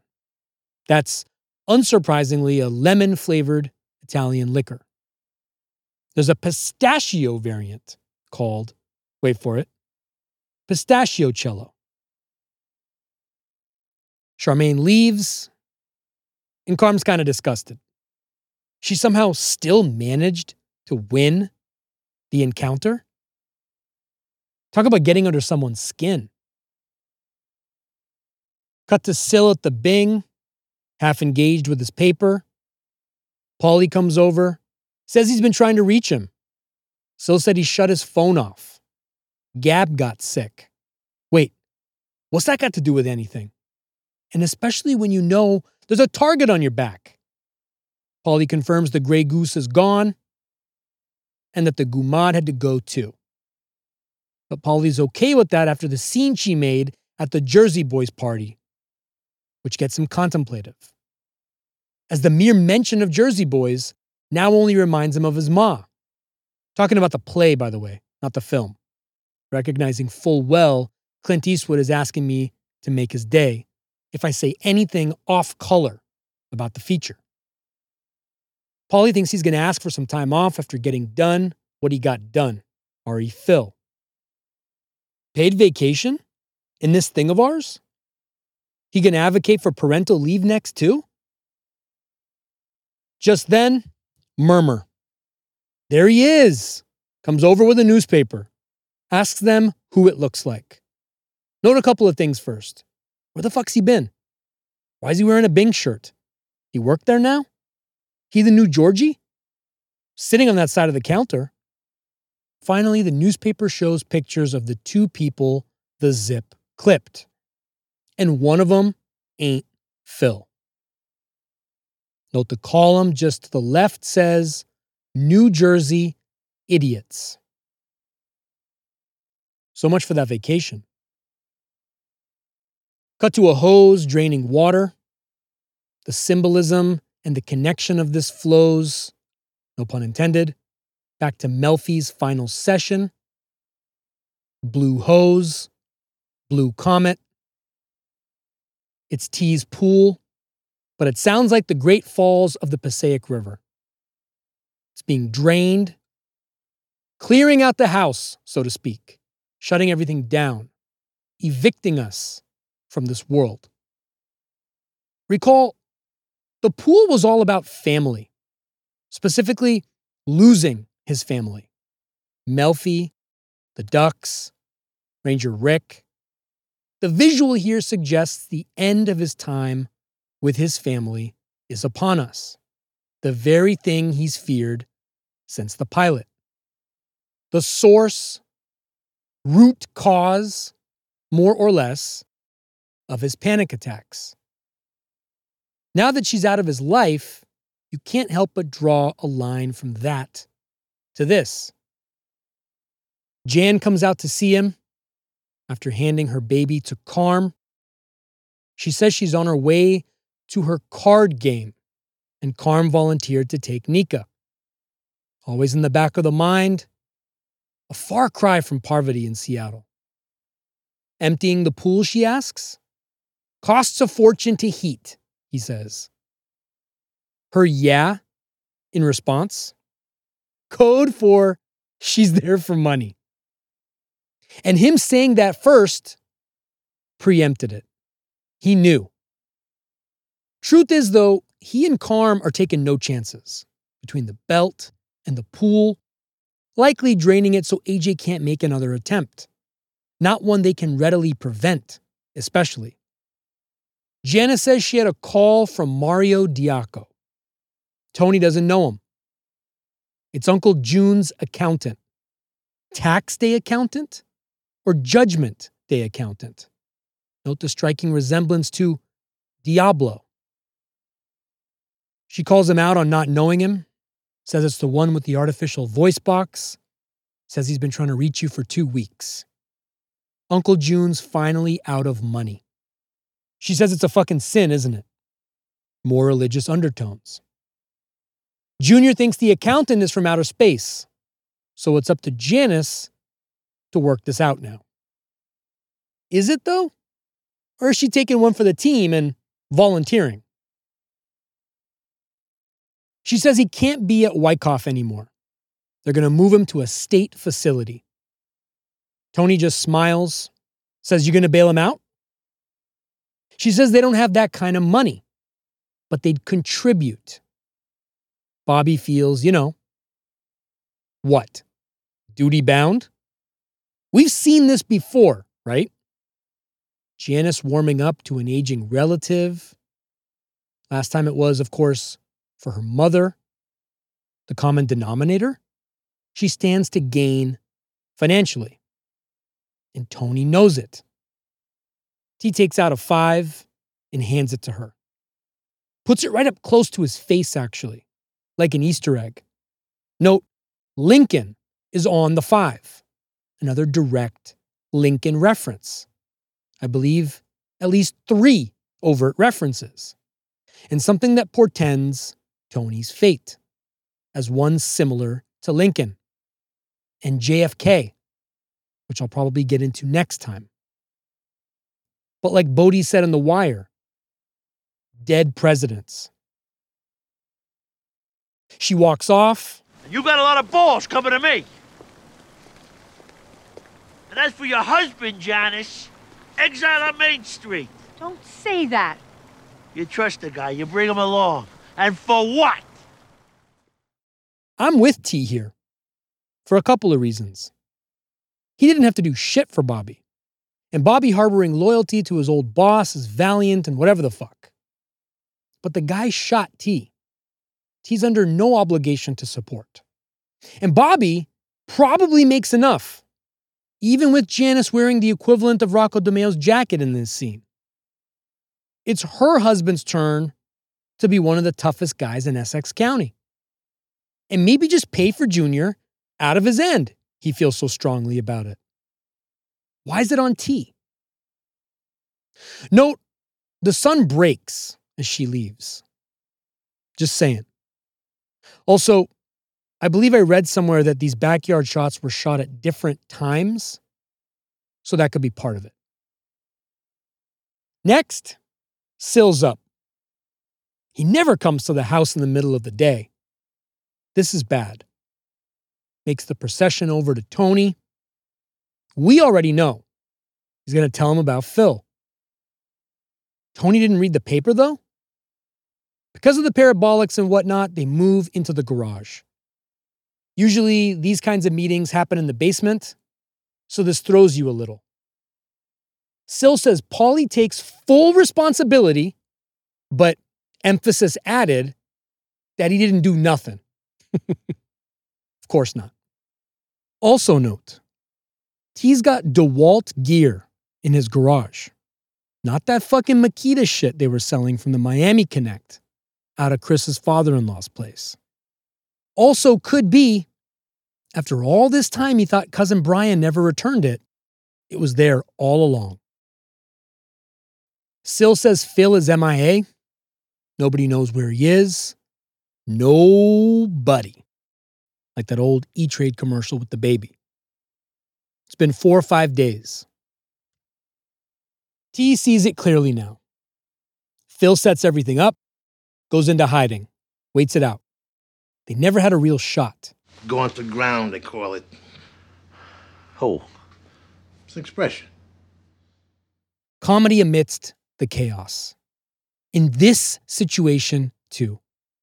They don't fear death. Well, except for Paulie, maybe. Comes with the territory. Kind of feels like part of them already believes they're dead. Every day's a gift and all that, sure. But you're a moving target the minute you take that oath. Or get in a car to drive around Jersey. Or even LA. But T summons enough seriousness to say it's time to pay attention now. Tell everybody. Eyes in the back of your head. Like the punk song by the Addicts. But also some ironic advice coming from Tony. Break routines, collections, all that shit. Emphasis. You tell everybody. In the meantime, we keep trying, get a 20 on Phil. That comes from CB radio speak, 1020, which refers to somebody's location. Next, Bobby. Pulling up to a Lionel store. Sure, there's other shit there, but it's all pygmy shit at best. Actual location is in Lynbrook, New York. Store's called Trainland. Somewhere between the captain of industry deals he was working on with Tony and being one of the toughest guys in Essex County, he took a detour. They're about to go to the mattresses, but he stopped at a model train store first. And you understand now why T didn't have him run point on this one. All those financial opportunities he endeared himself to T with were just so he could fuel this addiction. From methamphetamines to model trains. That's all this is. The lack of focus is what keeps these guys from having the top tier positions, the ball, at the end of games. You think Rocco DeMeo was assembling trains? Kobe? Gary Cooper? Whatever happened to him? And as we see here, it could have saved his life. As soon as he's out of the car, his phone rings. But he left it behind. Doesn't hear it. Now, most times that'll never happen. But the one time you forget it could cost you your life. It's like insurance. Never need it when we have it in most cases. But as soon as you're exposed, boom. There are sale decals all over the windows. The guy just couldn't resist. We see a part of another man following immediately behind him. Even though it's a distraction, you always look to make sure. Inside, the Lionels are running amok, like the Showtime Lakers on a fast break, every which way. Subways, trains, you name it. Kids and their dads in heaven. Okay, the dads mostly. Bobby's at the counter, holding a blue Comet train, the likes of which neither he nor the proprietor have ever seen. Bobby suggests that if the train still ran New York to AC, Atlantic City would be a different place. And since he's on a detour, let's join him, since we only get a few more beats with him. Let's remember the little moments like these that were good. This blue Comet train is a model of a famous passenger train that ran from Jersey City to Atlantic City for about 10 years until 1941. It was mostly a victim of bad timing, the stock market crash, the Great Depression. Lionel himself was so impressed with the train that he made it their flagship model set. It sold for around $70 in 1930. Up until 2017, There was also a bar at Newark's Penn Station called the Blue Comet. Anyway, the proprietor agrees with Bobby's assertion. Better class of people in AC for sure. A bit of coded racism, as there was a mass exodus of white, middle-class people to the suburbs during desegregation that deteriorated the infrastructure and led, in part, to the casino boom, which the thought was would revive and resuscitate the area. Hindsight, of course, shows it further exacerbated the issue. But who am I, a panelist on Bill Maher now? Jokes aside, fascinating book on the subject, The Color of Law by Richard Rothstein. Does a brilliant and profound job of explaining how stuff like this played out systematically and consistently. Bobby, perhaps this is all too much for a morning at the hobby shop. Who the fuck knows? How's that for class, by the way, right? $8,000 for the whole set. He confirms the price. Didn't have the money for Junior, but has it for this. One man's life is another man's Lionel. And the only one left standing and laughing all the way to the bank in this scenario is Neil Young. The store owner slyly sneaks in a line about others being interested. Must be a disciple of Grant Cardone's closing tool tapes.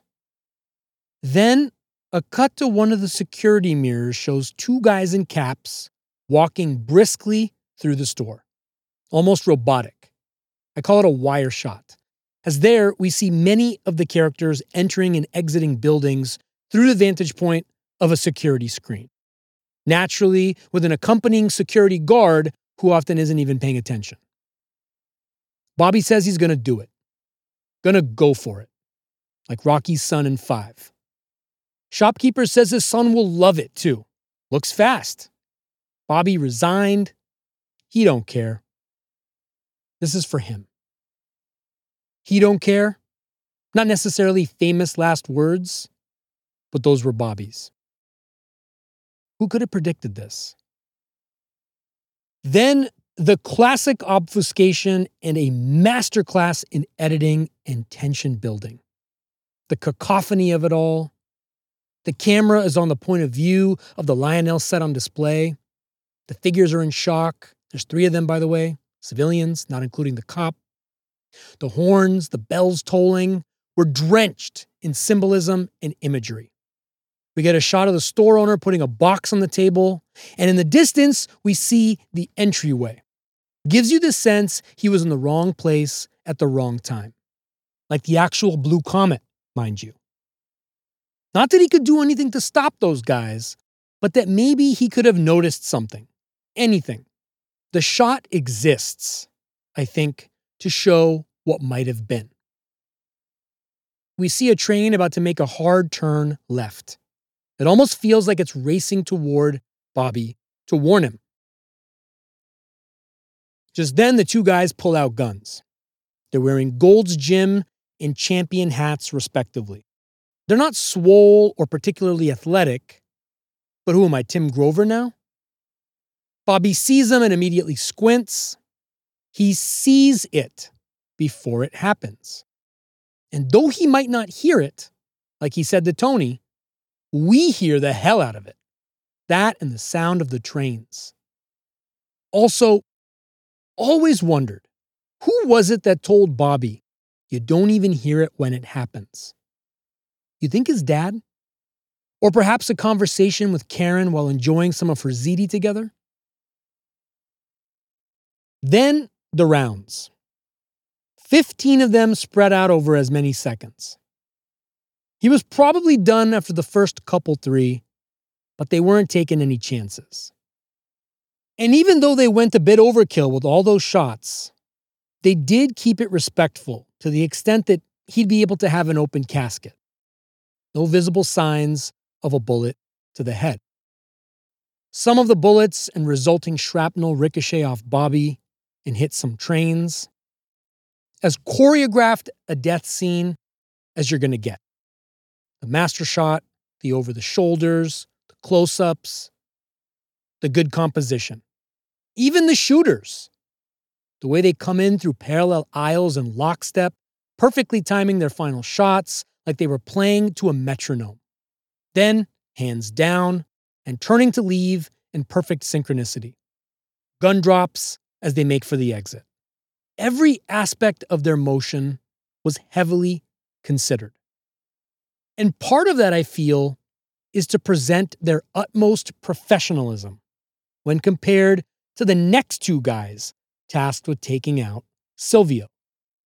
Finally, next to Bobby's head, when it rests, a sign that says Newark, suggesting an architectural-sized model of what will be left of New Jersey after Phil and his forces are done with it. Now, over at the Bing, Sil's packing up, but not fast enough for Patsy. What's Patsy's hurry? He coordinating with somebody? Sil's getting ready to work remotely for a while, that's all. Grabbing last-minute paperwork so he can run his business on the road. But you wonder why the urgency now? They don't know about Bobby. Not yet. You figure it's because they know they got the wrong guy, and now New York's moving to close the gap. These moments, this episode, crazy to think how on any given day, on anyone's whim, your number could be up. Outside, as Patsy pulls away, note there's a quick cut to him turning the key in the ignition, suggesting, of course, that might trigger an explosive. The song in the car is Nat King Cole's Ramblin' Rose. Sil's riding shotgun. Before they can make safe passage onto Route 17, they're stopped by a car. Different guys. The passenger in that car takes the wheel. Not enough urgency by his driver comrade. This is Ray Ray from earlier. The one with one of the best lines in the show. That Mortadel's number 3? They both unload primarily at Silvio. Making that conclusion, of course, because they only hit Silvio. Patsy fires back, but then runs away unscathed. Sil takes a couple shots after unsuccessfully reaching for his gun. Always wondered why one wasn't on his person. If not regularly, then on this occasion alone. Especially after that talk with Tony. This can't be it for Silvio, can it? It's not as clear-cut as Bobby's in terms of number of clips. And we simply don't get enough time to ascertain. Everybody's out of bullets, so they go their separate ways.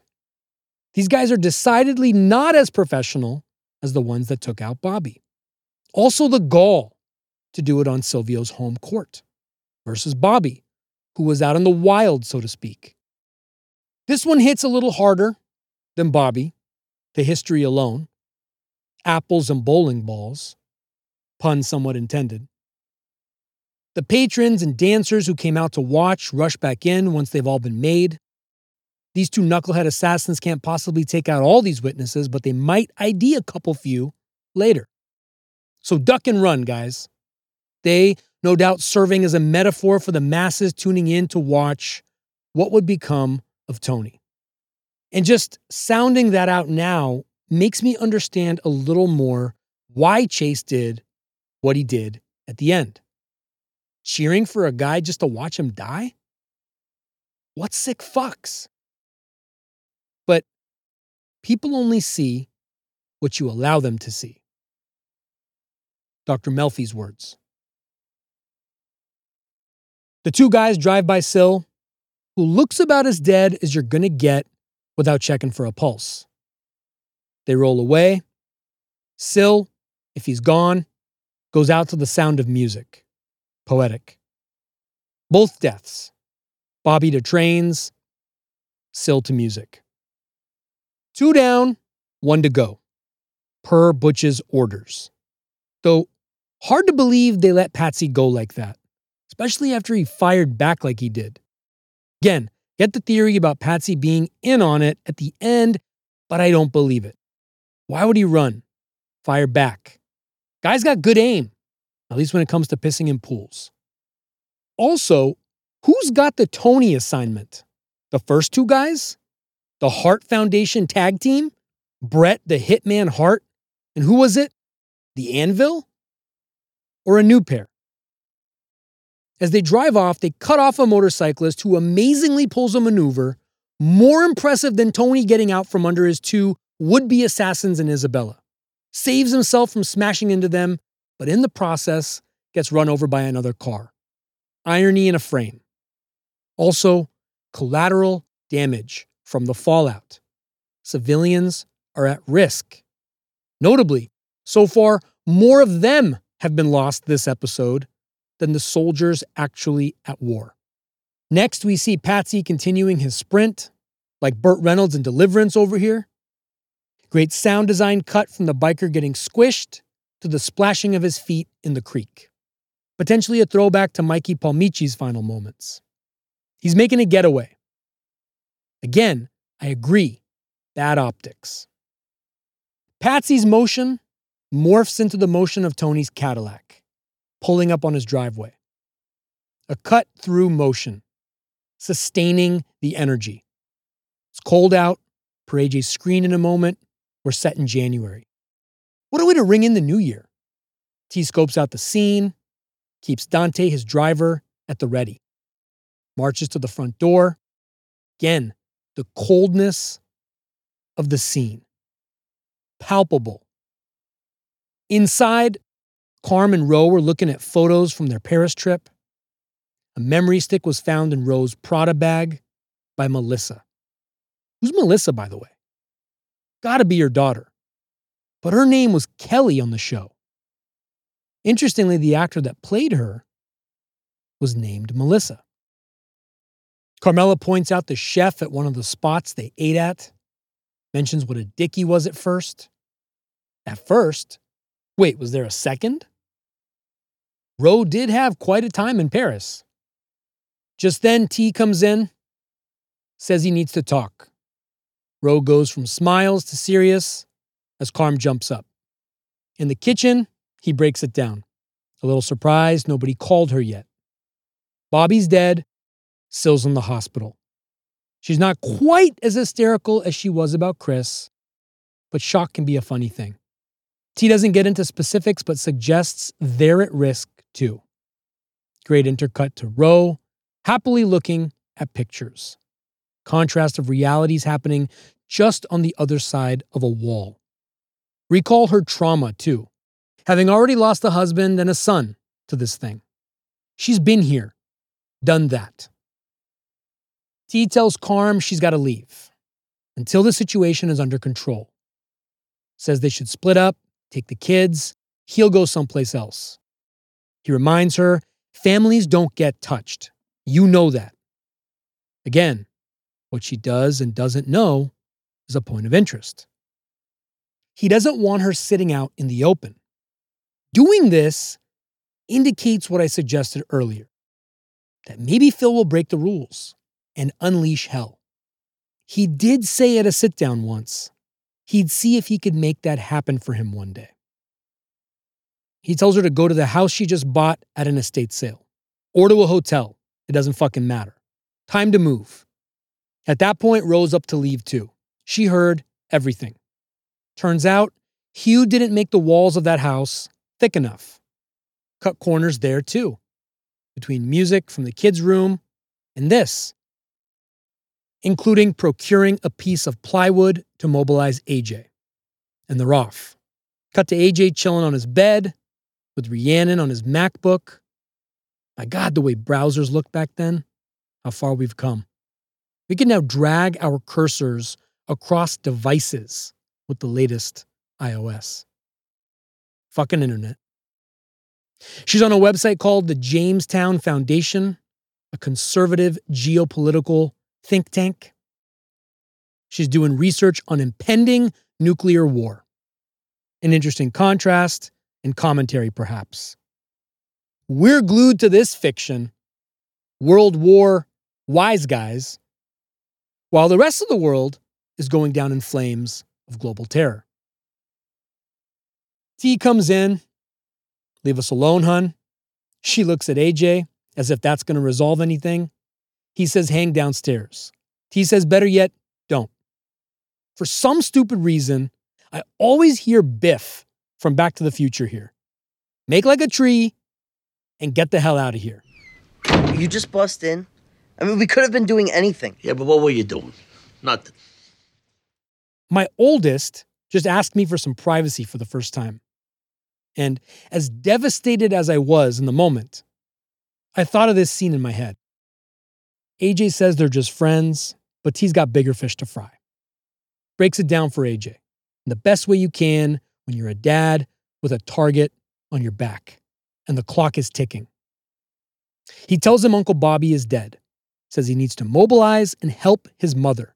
Basically, don't add to the problem. AJ with a great point. What the fuck did I do? But it's the opposite of bunk, right? Not giving a fuck when it's your turn to give a fuck.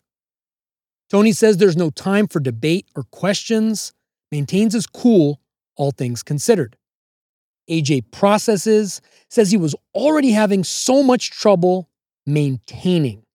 Trouble maintaining. The weakness that oozes out of those two words. T's about to blow a gasket. Hold that shit, T.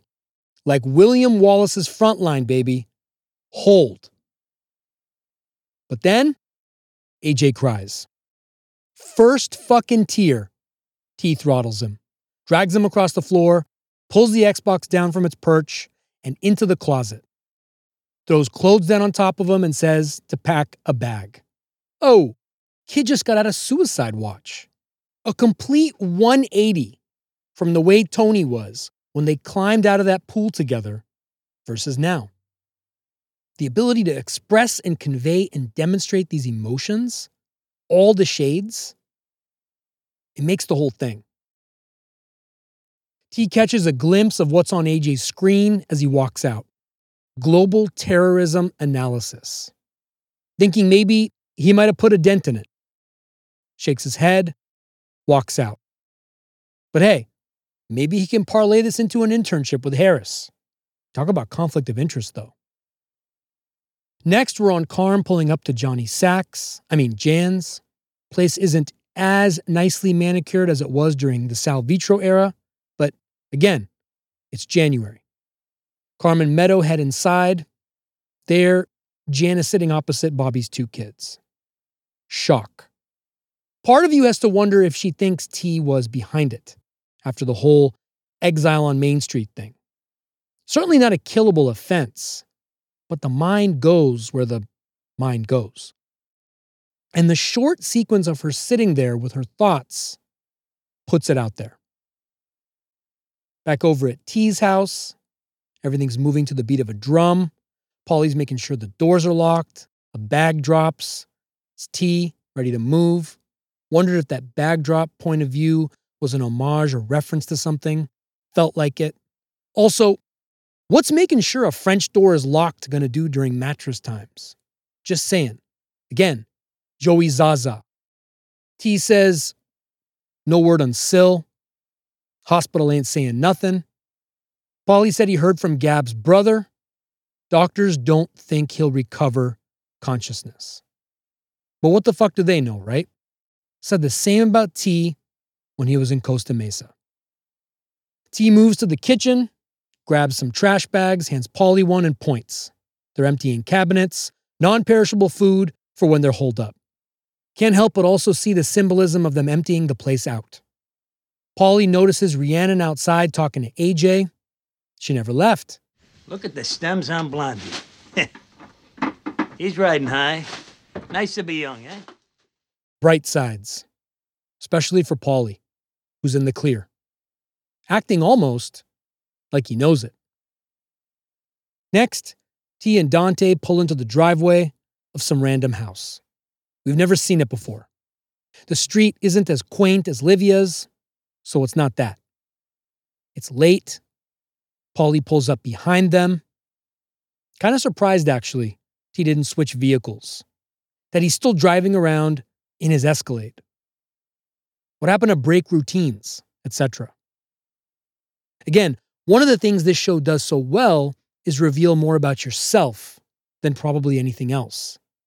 And over the course of this project, I've clearly revealed some curious things, centered quite plainly around Who am I? Where am I going? And is this all there is? Paulie's with Carlo and the new guy, Walden. They all head inside through the front. T carrying an oversized trash bag, and Dante go in the back. Dante has the keys to the place. Could be his ma's for all we know at this point. But it's a Soprano safe house for war times like these. Importantly, they stayed in Jersey. If you're going down, the fuck else would you rather be, right?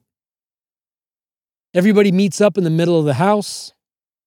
There's a lot of quiet, looking around, staking their claims on spots to retire for the night, nerves, uncertainty. T tells his driver and Paulie to go, do their thing, but they stay. Where the fuck they gotta be? It's a bit of a false choice, right? Tony could also be testing them. Could just be outright loyalty, whatever that means. But also a nod to the conspiracy that an insider was involved or defected. Judas in the Garden of Gethsemane. Carlo asks if they should order a Beats. Makes me wonder if he'd use David Portnoy's app now, One Bite, to pick a place. Those video reviews, by the way, are strangely soothing, almost meditative. I can't explain it. They just work. But ordering a pizza? Here? Now? Too risky, you ask me. And that's not because Carlo's suspect. Adding a variable to the mix? Giving someone a 20 on what remains of the Soprano crew? In the wee hours of the night? But T consents. Again, not as careful as you hope he might be. He heads upstairs as we hear the regularness of life, even when it feels like things are on the brink. Watching this countless times leaves you with the feeling everything else just keeps going on. Fleeting moments. Guys are more preoccupied with what's on their pizza, adding meatballs, sausage too, and a couple of salads. No vegetarian. Then Paulie, faintly as the camera follows T up, paper plates too. We ain't got no things here. Gotta figure he has a DOP kit for the ages. But again, all this as they walk through the valley of the shadow of death. Now, I'm not going to break into song and channel Coolio. One lyric's enough. But in a way, this is a gangster's paradise. Living to fight another day. With pies that have all the fixings in between. The pizza is the great equalizer. The last vestige of control we all have. No matter what's happening around us, good or bad.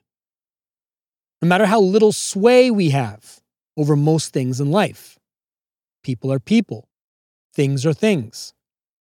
We can always decide exactly what's on our pizza. The long shot of T walk into his room by himself, following him from behind. Great setup for something. Or for nothing. Closes the door, sits on the bed, looks out a tiny window. Another beacon light is present. Unwraps his military-grade firearm. Sets it down beside him. That's the one Bobby gave him, right? Great frame of him looking down and over at it. Is this all there is? The boss of a family hiding in a bedroom, unable to protect either family? Again, the light, the shadows, the balance, they are making a Western. Right then, we hear Bobby. You probably don't even hear it when it happens, right? Interesting how much Bobby heard when it happened, though. I sometimes wonder about the choice to show that again, other than to set up the cascade of conversations about the final sequence. T lays down on a mattress with no sheets or pillowcases. That detail important to delineate the passage of time. Next episode. Hugs his gun and waits it out. Can't help but also think of Carmine Sr. in this moment. A Don doesn't slouch in fear. Followed by Don Corleone. Act like a man. We hear a bass line, then the Hitchcockian piano of Tindersticks running wild. Recall we've heard them before on this show. Tiny Tears, Season 1, Isabella. Tony looks at the door. The handle could burst open at any moment. The lack of coverings on the bed driving home the idea that he's exposed. Exposed to a flame. Ignited by a tinder stick in its own right. Phil. And more importantly, this thing of ours in New York. Who's had enough playing small ball with the G League across the river. No scraps. The blue comets in the sky. Part of the symbolism here is New York, whose flag is blue and has the word Excelsior on it, which means superior in Latin. We've known about it all along, but now we can see it in New Jersey's airspace. 2 bits of shrapnel hit this episode. One thing this penultimate experience establishes for certain, now that we officially know T's a target, we don't want to see what's left of it crash into him. That's all I got. Continue the journey. Sign up at theregularness.com. Thanks for listening. See you next time.